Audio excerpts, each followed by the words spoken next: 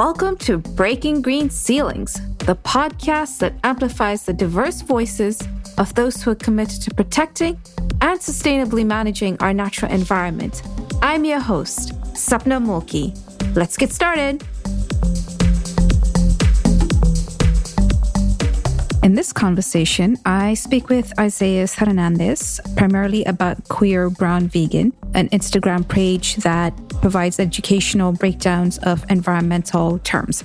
I really respect Isaias' work around educating the general public on the jargon, concepts, and ideologies in environmentalism, because having pursued higher education and a profession in the same, I didn't fully realize how exclusive we can be with our knowledge, which in turn prevents us from creating inclusive and representative movements.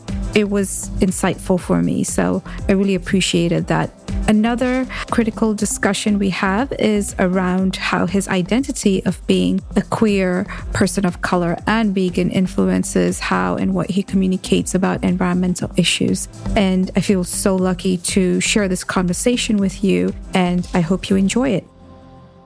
Tell us a little bit about the experiences that you had growing up that may have shaped your perception about the natural environment. Yeah, definitely. Yeah, so my name's Isaias Hernandez, and basically growing up for me, I grew up in a city called San Fernando Valley, California, that's located in Los Angeles, California.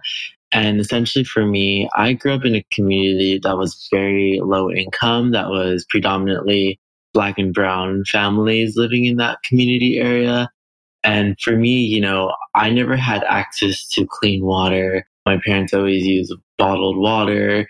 And essentially for me too, I help recycle throughout the weekends in order to gain some economic value through that with my parents. And whenever I had time to access green spaces, which were predominantly parks, it was always having to go to the next city or somewhere that is more affluent upper in the city for me from where I lived. And, during the weekends when I would play in the parks with my brother and sister, of course, I was surrounded by a lot of fresh air, so much greenery, and so much, carefreeness and free-flowing energy. And whenever I would come back home, it often felt sometimes difficult to be able to really access those spaces, especially because there wasn't really a lot of green spaces near where I lived. There was, of course, a lot of trees that I've noticed. And of course, when I would go to school, we had some trees around the area and in the backyard where all the kids would play for school. And for me, I really started getting me involved more in the environment, is learning just about how much Earth gives to us. Because I know growing up, my parents always taught me how much Earth gives you and how much you're supposed to reuse items and be resourceful about it. So I think having that really background in order to really understand and also appreciate what Earth has given to my family really helped me shape my environmental narrative.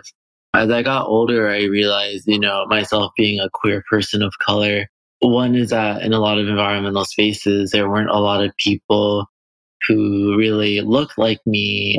Predominantly, a lot of them were white folks or white students. And, a lot of them had those experiences of traveling, hiking, and going to all these national monument parks, and something that I didn't really have access to or didn't really understand how my experiences were a bit different.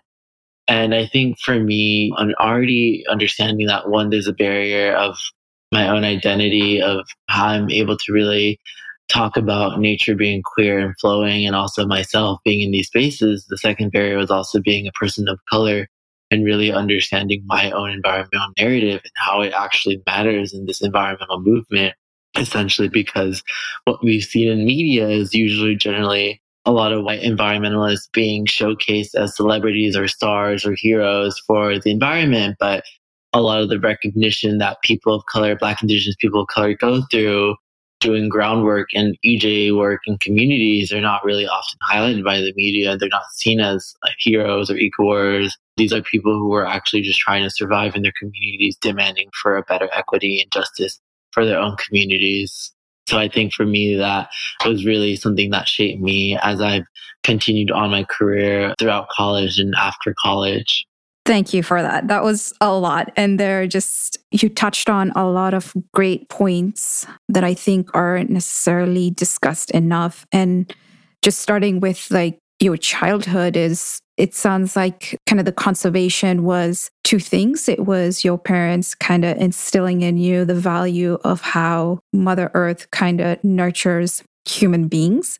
And then also it was just kind of out of necessity in a sense. And I feel like that was kind of my experience growing up in Kenya is, we had to conserve water because we had water rationing often. And it was the whole values of like, don't waste food and just trying to reduce our waste as much as possible, or consumption rather, just manage it as much as possible. You also mentioned that your experiences of going to college were different. So I believe you went to Berkeley. So what were your interactions with other environmental students? You did touch upon a little bit on how most of them had an opportunity to go into these monument parks and go hiking and stuff like that. How did that make you feel? Yeah, definitely. Yeah. So thank you guys for sharing.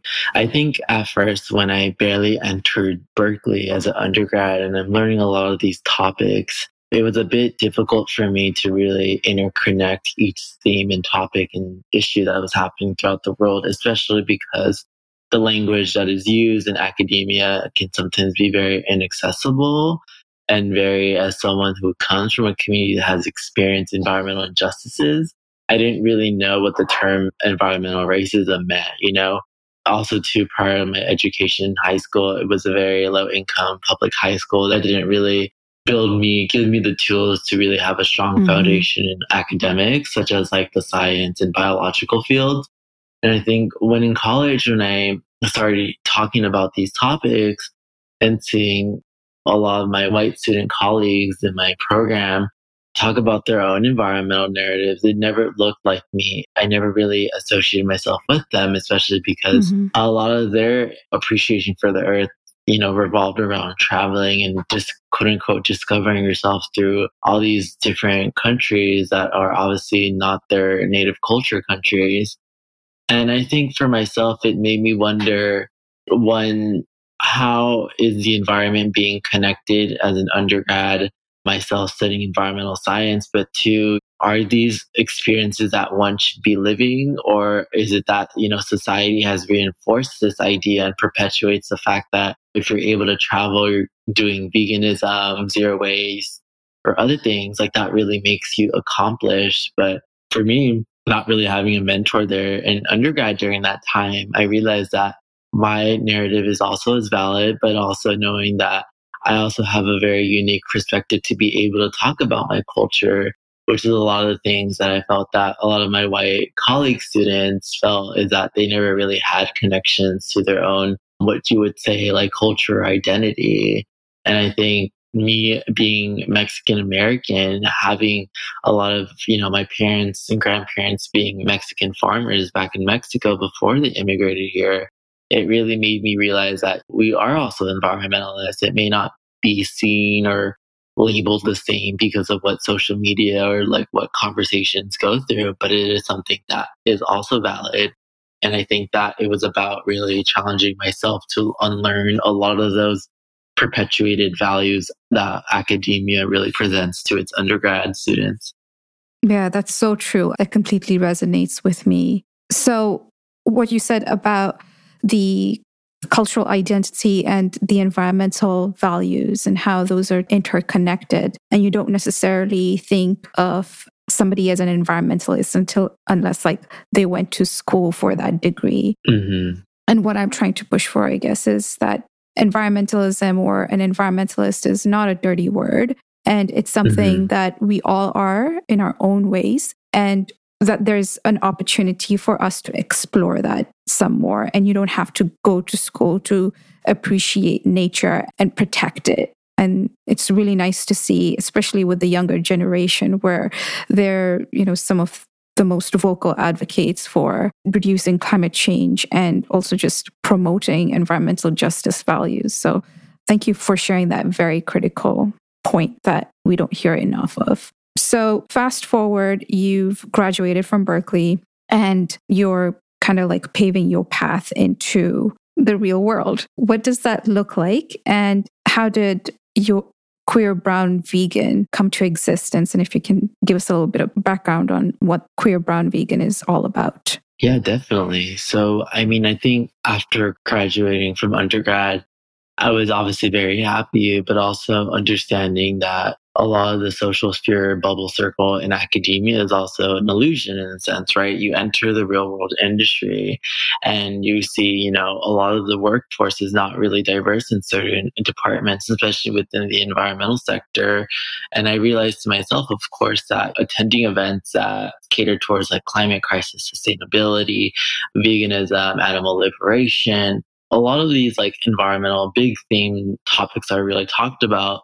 You go to these events and again, you see the same thing where it's not really a diverse audience. It's mainly like white folks and upper middle class white folks talking about these issues, but not really doing the work to really interconnect and seamlessly challenge themselves to connect these topics. And I think for myself, it was a bit frustrating because even myself attending these events or whether it be symposiums or research, I often felt that because of the privilege I carried with having a degree is that I was often talked about, asked like, oh, how do you know more about this? Or how do you know about this? And it's more about, I learned this in undergrad. I did environmental science. And unfortunately, society in the sense for these events kind of operates in a way of like, well, how do you know? And then it's like a degree really, in a sense, kind of sadly credits yourself in that industry to be like, I, studied this, but also I think there's a fine line between acknowledging your privilege and then also to challenging those people to say, regardless of what anyone's degree is or what their level of education is, I think anyone doing any type of environmental work is valid, and that's what makes them environmentalists. So I think for me, I created Queer Brown Vegan mainly because a lot of the times I talked a lot about environmental issues and I was very passionate about it. And going vegan for me and then living a low impact, zero waste lifestyle for me was very meaningful for me, of course. But I felt that when I created this page, I didn't want it to become the normative of like what people present on social media of like these lifestyle interior photos of them on their beds with their zero waste toothbrush or like they're like zero waste products. I felt that, I wanted to be more different than that. And especially because my identity is what I wanted to intersect into like veganism, zero waste, is that I wanted to showcase to those like how environmentalism can be accessible if the right people are put in these places, but also having the platform and recognition to showcase myself and not be afraid to the world of being like, this is very scary. Like the zero waste social media Instagram community is not diverse.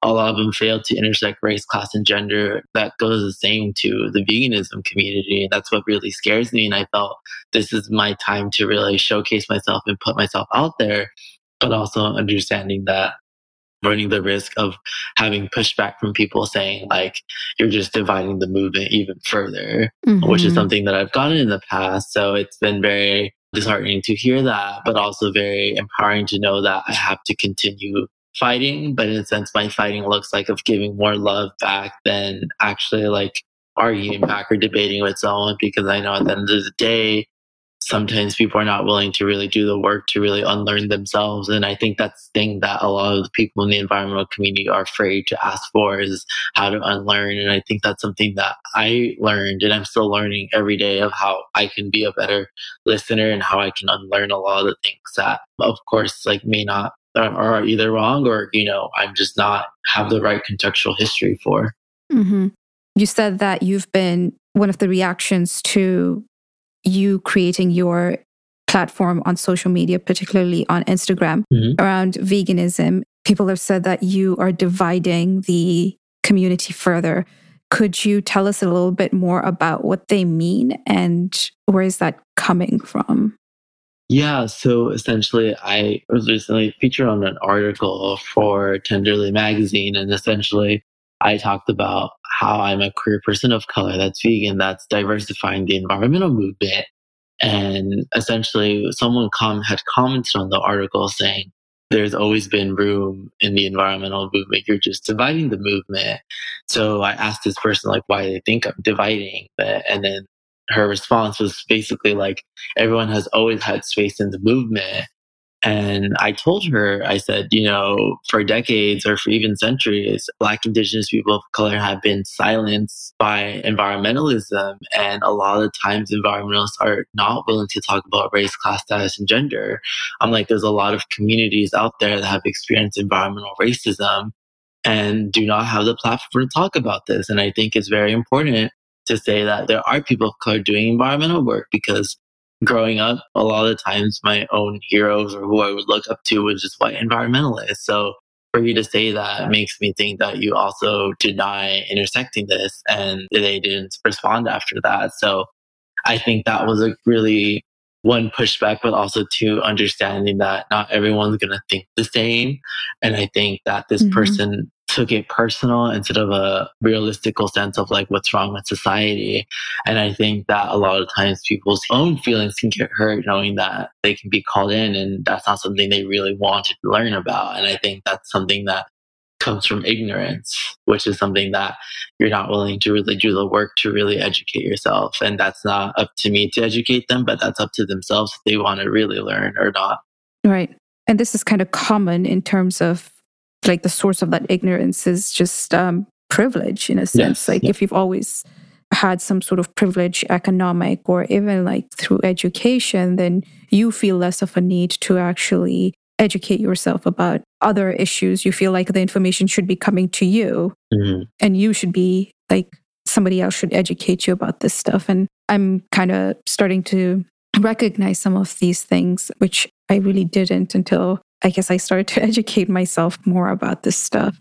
I feel like it's a really fine line, or it's just like such a sensitive conversation to have with people about creating space for Black, Indigenous people and people of color about not only just in the environmental space, but it's just like in a lot of professional sectors where there's just like a lack of representation from these particular groups. And so there's always going to be this thing of, well, you've always been welcomed to the table, but it's not necessarily the case. And even if we have been invited to the table, we haven't been invited to speak. Yeah, I kind of struggle with that myself, where you get reactions like that. And it's hard to like reason with that and just try and create some sort of like healthy conversation around it without the other person feeling like they're being attacked when they're the ones who are actually making the claim against you. Yeah. So I don't know. It is a difficult thing to do, especially if the person who already said this comment was white themselves. So again, like it's like the privilege is already distinguishable there. Yeah.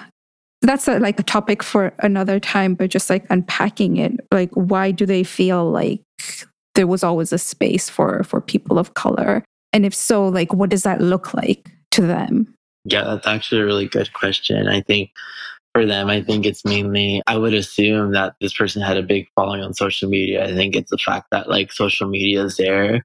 So I think they probably connect it of like, oh yeah, well, you're able to use a platform now to talk about your issues. Yeah. So I think maybe they're coming from that perspective, but I don't really know what they came from. Anyways, it just made me curious to kind of understand it a little bit more. So you have quite a following on social media, and that's kind of how I found you. And I really like your content because it's educational and it breaks down these seemingly complex terms into simple language. And it's accessible. It's on social media and everyone's on Instagram. Well, almost everyone's on Instagram. Yeah. Tell us a little bit about what are like your kind of values of communicating or educating? What are some of those values? Yeah, I think it comes down from like my own experiences growing up, is that, even within entering undergrad, like a lot of these middle class, upper middle class environmentalists saying all these terms, of course, and like using this prolific language, of course, it often kind of feels sometimes defeatist. And it contributes to, of course, elitism essentially. But I think for myself, like, had I learned these terms before at a younger age, I feel like it would have made me feel more comfortable to speak out in certain issues that I felt very passionate about. So I think for me, I would have told my younger self to like actually learn these terms. So now that I had the privilege to learn this, I think for me, I like break it down in the sense of like, what are things that I honestly wanted to learn and what are things that I Mhm. really were passionate about but never really understood. So I break them down to those concepts, but also myself too. I learned new concepts along the way of like, I think more about like more complex terms that I've been learning about right now and like looking into like policies like the Green New Deal, the Blue New Deal, a Red Deal, essentially like those, all those policy programs or proposals or, you know, stances for the climate crisis resolution, really taking myself to really educate myself along the way while teaching others, just more Mhm. simplifying in a more way that is very much more readable for readers, especially because I even too, when I read things, I'm like, this is like an academic paper, of course. And like, would I expect someone that's like, I don't know, like someone very younger than me, maybe they actually do have the, obviously the resources to access that. But for me, it's like, what I understand is like, no, unless it's like I simplify it for myself. So it's more about, yes, learning about myself more, but also being able to really have that information accessible for others because I know that a lot of times a lot of my followers come from different backgrounds and ethnicity. So they're also wanting to learn about these issues. So it's really Mhm. happy to see that a lot of people are willing to really learn and engage in my content through that way. Yeah, I think it's awesome because I wish I had something like this when I was growing up. Yeah. So there's an element beyond just education. I don't know how to describe it, but you're not only educating people, there's a call to action, I Mhm. feel. Am I interpreting that correctly? Yeah, I mean, I think, yeah, like my main call for action is essentially for people to start thinking critically about these things. And in a sense, yes, like each post I kind of post kind of builds upon the other. Hmm. And the more I use the terminology of like climate justice, frontline community in my paragraphs, in my later posts, I also encourage the readers that have been following me or that are new to like look back at the other definitions because in the end, my long term goal is to be able to use these terms and intertwine them together and essentially give the tools and framework for those whoever wants to enter the environmental field or doing what they continue to do or wanting to learn more is to really be able to share this information with either their parents, their children, their brother or sister, sibling, and be able to really empower one another because at the end of the day, like this content is not only benefiting myself, but it's benefiting others, which is something that I want to focus on is to be able to really bridge the gap between environmental education and people's curiosities. Hmm.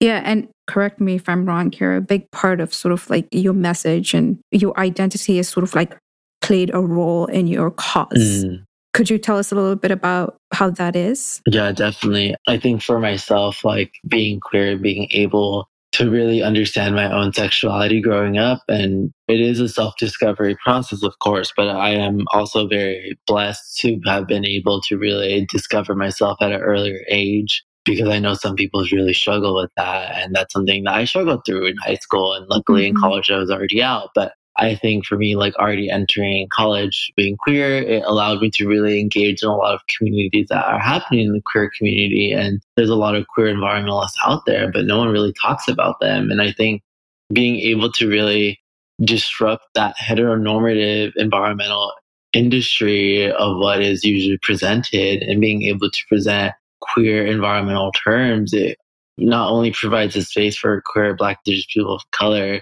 but also it acknowledges their existence and to really recognize that a lot of queer, Black, Indigenous people of color have been doing environmental work for ages. Hmm. And like these people's work are valid. And I think that a lot of time too, living in a cis heteronormative society, it really only enforces and perpetuates what is seen as like quote unquote natural or normal in nature as like straight and heteronormative when it's not. It's, you know, free flowing. It's something that doesn't judge by who you are. And I think that being able to present that framework through a queer lens has really given the opportunity for a lot of queer youth to really explore that and actually engage in themselves to learn more about the environment because a lot of the times sometimes queer people are like what does me being queer have to do with the environment? I'm like there's so much, you know. Yeah. Tell us, what does it mean to actually, like, what does it have to do with the environment and being queer? To me, like what it means to be like queer and in the environment, it means to be able to really just showcase yourself in your unapologetic way. So I think that like really focusing on like issues that really revolve around queer communities, right? So I kind of touched brief on it in our call, but I talked about how queer, Black, Indigenous people of color are the ones who are usually in the frontline communities, right? Like these people, queer youth, queer folks are usually, kicked out of their homes and left nowhere to go. And a lot of the times they're very vulnerable to a lot of heat waves, floods, lightning, because they don't really have access or the resources to go to a shelter. And to me, these are humans. These are people that are dying because of a lot of the homophobia that has happened. So I think for me, what really means to me is providing that safe space for queer, Black, Indigenous people of color to be able to ask a lot of questions, but also to empower them, to give them the tools in order to seek help if they need it. Because I think a lot of times, I had the privilege to be able to be in a family that, of course, like my family accepts me for who I am and I have a partner, of course. But it's difficult when you're growing up because there's so many things that society's out, has constructed against queer people of color and queer trans people of color. And I think at the end of the day, it's about providing that safe space for them because a lot of times we're pushed out. And I don't want to say myself being pushed out because I have my own privilege being a tall, light-skinned Mexican, but more about folks, the ones who are the most vulnerable, which are queer, trans, Black, Indigenous, women of color, who are literally being, murdered. And that's something that like is not really talked about. Mm-hmm. No, and thank you for actually describing that because I don't think a lot of people make the connection between like the LGBTQ plus community and environmental issues. So thank you for sharing that with us. So Queer Brown Vegan has created a platform for others such as yourself, as well as those who are not like yourself, to educate themselves about just a gamut of environmentalisms. And so continuing on this journey, what is your vision for change? Yeah, I think for myself, for change would essentially be like direct action, right? And I think direct action looks differently for any type of person, right? Of course, I'm saying, as an able-bodied person myself, I am able to do more things to how that looks like in direct action, whether it be like protesting, whether it be standing up for people and the injustices that are happening in these communities, like giving my labor to people that actually deserve it in these environmental EJ communities. And I think as I continue to, of course, like grow on this journey, is I want to also showcase to my followers and people, my friends and family who are following it, that it's not all about me. And like, if I'm saying what I'm trying to give this information, that doesn't mean it's the end for me of me saying like, okay, I did my environmental work, I'm done, right? It's more like, how can I continue expanding myself and showcasing to others like other ways of alternatives, And I think for me, like my long-term goal is to really like be able to really talk about these events in a more global scale and making it more accessible and really understanding a lot of other things that are happening around the world. Because of course, a lot of my framing looks into the United States, of course, right? I'm aware of certain injustices happening in different countries, but the way environmentalism is talked about is so much different than how I would talk about it. So I think it's also about understanding those environmental communities out there too. Yeah. And, you're still quite early on in your journey and you've made significant impact, I feel. What advice would you have for those who are considering taking a path into the environmental space, whether it's professionally or just wanting to be a voice for the environment? Yeah, I was able to talk to undergrads about it, just looking to see what you want to do at the end of the day, right? I think for me, when I first created Queer Brown Vegan, it was less about, this is who I want to be. I want to be out there. I want to be big. But it was more about focusing on like, do I think that this information can be accessible for everyone? And do you think, I could do something in the world while working at a full-time career that's not really aligned to my own values? And I think for me, it really looked like what I want to do with my life, right? I don't want to live a life where I could have regretted not helping people. And I think for me, being able to wake up every day and tell myself, there's days I tell myself I'm not doing enough is very obviously disheartening for myself to say that, but also empowering Mm-hmm. to be like, I have to say no, like I am helping others. So I think for others, advice out there that are wanting to either enter the environmental industry and like, or create something creative on their own platforms is to really think about themselves and how they fit in the environmental movement, but also how else can you really showcase your hand to others and really learn more about what you're doing, your work, and also professionally in the sector is like, understanding the environmental disparities and also the diversity in the workforce and understanding like some of the things that you may have to challenge or you may have to be out of your comfort zone. And of course, I'm not telling people like if you can't do it, you're weak. It's more about you should know yourself, of course, and ground yourself, but also be there to take care of yourself at the end of the day because you come home to yourself and Mm-hmm. self is what really protects you and gives you that energy. So self is always there waiting for you. So I'd say, yeah, like, of course, go for it. And of course, like, I always tell my followers to reach out if they ever have any questions or wanting to learn more about creative work. But I think, just making sure that you're a resource to others as well as you're doing your work. And I think that's what something I'm always been big on is collaborating and offering my own resources that I have in capacity to others. Yeah, and case in point is you were a guest on this Yeah. podcast. And we just connected very recently. Mhm. So I really appreciate it. I think that kind of willingness to help one another is just so crucial to the movement. But there's one thing that you mentioned is that your full-time job isn't necessarily an environmental related job. Is that correct? Yeah, essentially it's like a more of like a creative agency, not Yeah. environmental campaigning or anything like that. Yeah. But like also just because you got an environmental degree doesn't mean that you have to like get an environmental job right out of school. Oh, But yeah, of course. Yeah, everyone's on their own timeline at the end of the day. Like you define exactly. yourself, and if others are really trying to ask you what you're doing in your life or asking, they should be more focused on their own lives instead of them intruding your own personal life. So everyone has their own timeline, but of course, too, like whichever job you may get or wherever you end up, like you will always learn valuable skills. And then that's something I've Right. been learning too in my agency job is learning how to do creative work and campaigning. So I think that's something that I will definitely be incorporating in the future as I get older. Yeah, I think that's such a good idea because I had an opportunity to work in a public relations agency in Austin, and that really got me exposed to communications and marketing and how to develop compelling messages around issues of water. And it got me, I was already interested in like the social sciences and psychology and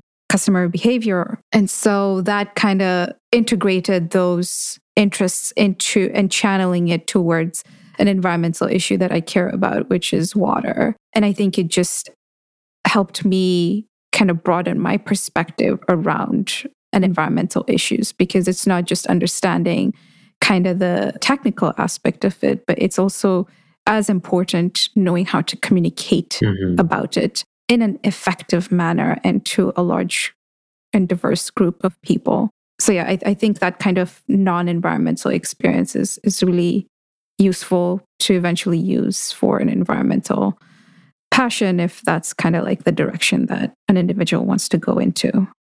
So we'll get into the lightning round here, and it's just 4 questions and just answer the first thing that comes to your mind. So we'll start with the first question here, which is, what have you read, heard, or watched lately that has influenced you the most?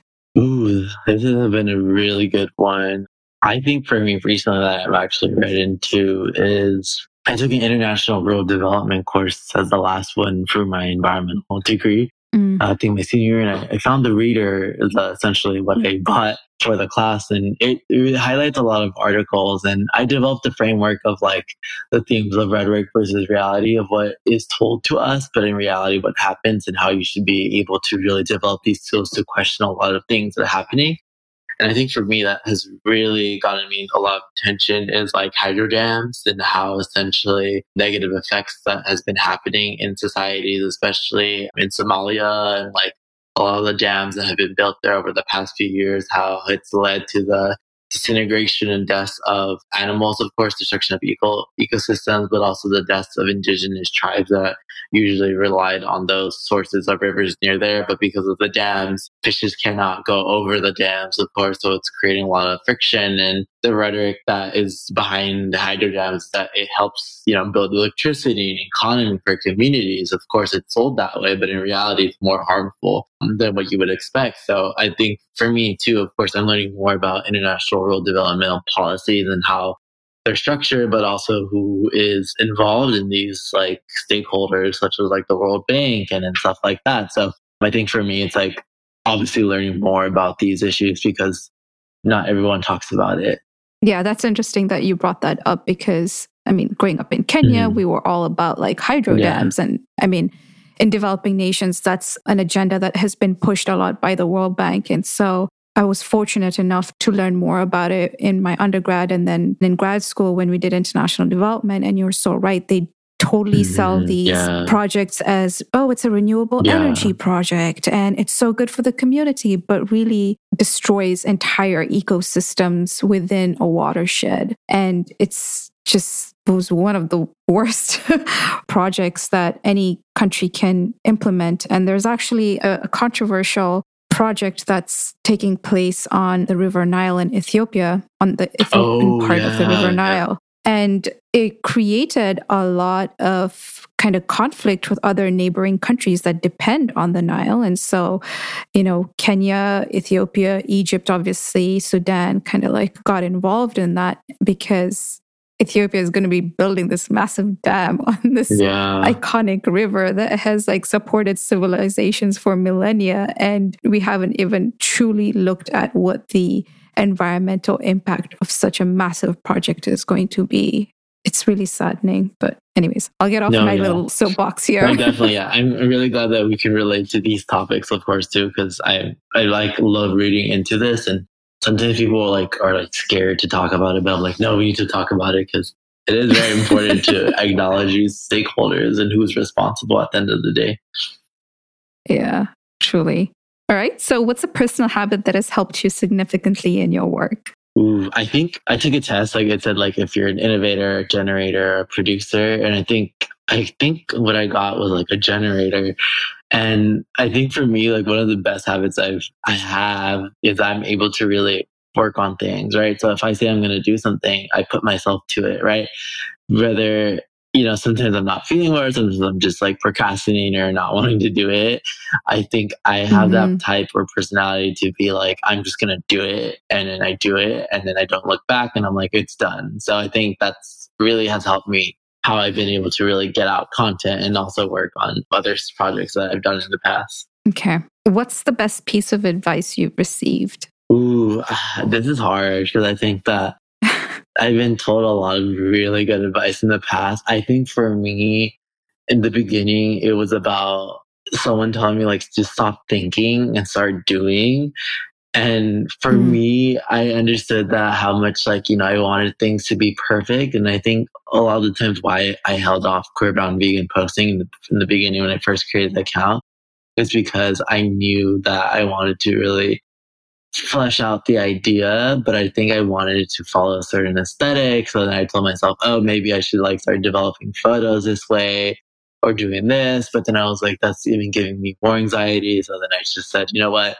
I'm just going to do this and hopefully it fits. And if it doesn't, then it doesn't. So then I think, that was one of the best advice to do is just do it. Don't overthink it anymore. Yeah. It's Nike's tagline. Yeah. Just do it. Oh, yeah. Oh, my God. That's so funny. Yeah. They're just permeating our lives in every single way through their branding. Literally. Ingenious branding.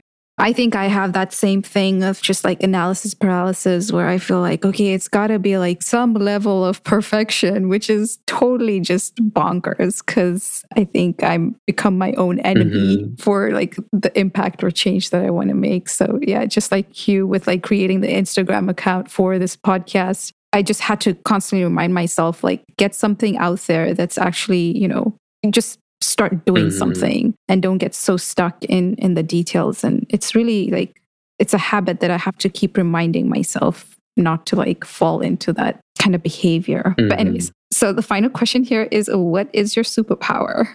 Oh, this is a good one. I think for me at the end of the day, it's being able to really empower others. I think a lot of my friends always go to me for certain advice or self-help or self-love. And I think for me, I'm a really great listener that has really allowed me to really understand more about my friends, but also empower them to be like, you have so much skills and you're so talented. And why aren't you doing this? I think for me, it's been able to really empower a lot of the community or people I'm always around. So being able to really get them out there. Yeah. And we need that. So thank you for empowering your people. All right. So finally, we've come to the end of our conversation. This was very enlightening. Thank you so much for sharing your story. Where can people find or follow you? Yeah, definitely. So for those who have an Instagram, you can follow me at like Queer Brown Vegan or Alluvia Mag. That's also the other thing I help co-create that features Black and Indigenous people of color environmentalists through climate storytelling through a creative lens. So you're always able to reach me through there. Mm-hmm. I also have a LinkedIn. I do have my full name on certain posts. I'm not really anonymous on that end too. My full name is like Isaias Hernandez. So on LinkedIn, you can also find me on there. And like, you can also connect through me through email. My email is on the page too if you want to find me. And you can also check out www.alluviamag.com to see some of the past articles I've written for Alluvia, or like you want to contact us through there. So I think that's pretty much it. If you ever want to contact me or reach me throughout those platforms. Yeah. And just quickly, I really like the Alluvial magazine. It's connecting or featuring Black Indigenous people of color or artists. I mean, environmental artists, I guess. Yeah. And just kind of creating a platform for those folks there. So I think that's a really cool initiative that you have. Is there anything else that you would like to add before we end our session? No, not really. I mean, like as always, like the last things I'd always like to add is that no matter where you are in life, you're not alone in this climate movement. It's often difficult, but also knowing that there's a lot of amazing people out there doing work like this, like you, of course, Sapna. So like you're doing such an amazing job. So thank you. Yeah, like I'm always open to any collaborations for anyone out there that's listened to this. So feel free to reach out if anything. Yeah. And, this podcast is really supposed to serve as a support system for those who seek it. Because I think for me, my experiences were I was just often the only one of my kind in the room. And I really wish I could connect more to others who had similar experiences to me. Yeah. Just like have a soundboard. But I think this will hopefully help those others who are in a similar journey. But again, thank you so much, Isaias. I really appreciate your time. And we will be in touch on Instagram. Yeah, of course. Yeah. Thank you so much, Sapna. Hey all, thanks for listening to Breaking Green Ceilings. If you'd like to hear more episodes with change-making environmentalists, head on over to watersavvysolutions.com/podcast. You can find me online on Instagram and Twitter. And as always, if you love the show, please don't forget to subscribe, rate, and like on iTunes. You can also sign up for my newsletter to find out when new episodes are available. And please do share the podcast with your family, friends, colleagues, and whoever you think will be inspired by the wisdom of our change makers. I always welcome feedback, so please do feel free to reach out to me. My contact information is also on watersavvysolutions.com. Until next time, keep breaking through those green ceilings.